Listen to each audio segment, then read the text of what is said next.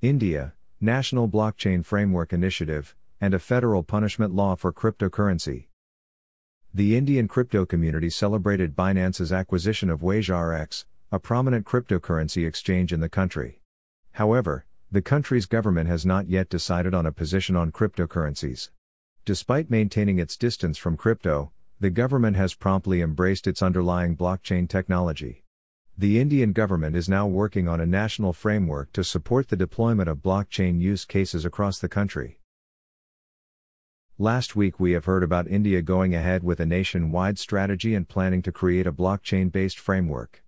Major focused areas are to experiment and possibly create end-user use cases in the area of banking and finance, cybersecurities. Point of existence, PO, looks like the basic and easiest setup to start with. A superficial scan of Ministry of Electronics and Information Technology website didn't result me anything.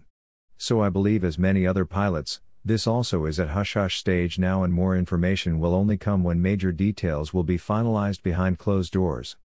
However, the website does show a page on co-projects in financial tech based out of STPI, Chennai, where they are planning to include some 58 startups over the next 5 years to pilot and identify some breakthrough technology frameworks and applications. I believe this blockchain can have a starting point here. Even though this may be in a very nascent stage in government planning, it demonstrates the thought leadership in technology dominance. The last big thing I had seen was RuPay, payment gateway, conceived and launched by the National Payments Corporation of India in 2012 to facilitate domestic card transaction and have less reliance on Visa, Master, Amex gateways. RuPay branded cards started getting into circulation in 2017.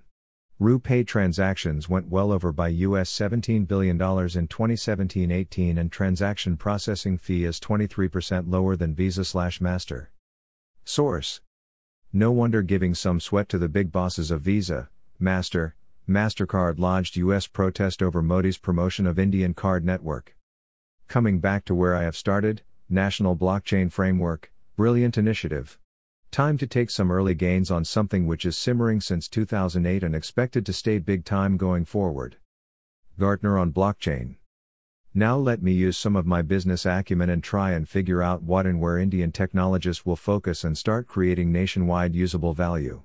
Out of 4 major point of value areas. Creating a completely new business disruption using blockchain. Creating some form of national digital assets with proof of existence, PO. A relatively easier tracking and efficiency improvement objective. And non-corruptible and on-demand accessible record-keeper vault. And the top value drivers in the above high-level use cases are very clearly laid out as below, source Gartner. Some other areas of early success using blockchain has been achieved by few good implementations in some of the Indian states where property registration solution has been developed and is already being piloted. Other solutions that are being developed are focused on trade finance, cloud security and central KYC, know your customer, among other cases. Earlier this year, in June, India's telecom regulator mandated that all telcos must use blockchain to help protect customers from spam. So whole world of opposites are opening up for sure, and the announcement of a central focus and lay out a strategic approach will certainly give a big boost in using this still nascent technology. Blockchain, but not any form of cryptocurrency. While all the above has been very encouraging for India, which has been mulling over different blockchain implementations, there has been tough restrictions on any form of cryptocurrencies. A leaked draft bill running into many pages looks like banning of cryptocurrency and regulation of official digital currencies. While I look around on internet, this is what I got. The document proposes a definition of cryptocurrencies as any information or code or number or token not being part of any official digital currency, generated through cryptographic means or otherwise, providing a digital representation of value. The draft document also reads very clearly as below and also mention a federal punishment of up to 10 years.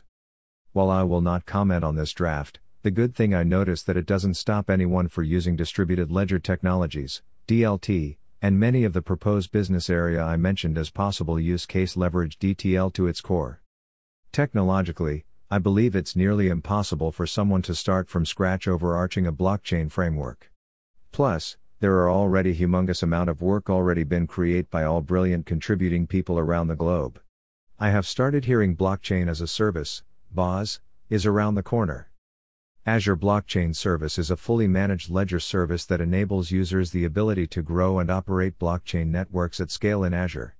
By providing unified control for both infrastructure management as well as blockchain network governance, Azure Blockchain Service provides simple network deployment and operations, built-in consortium management, develop smart contracts with familiar development tools.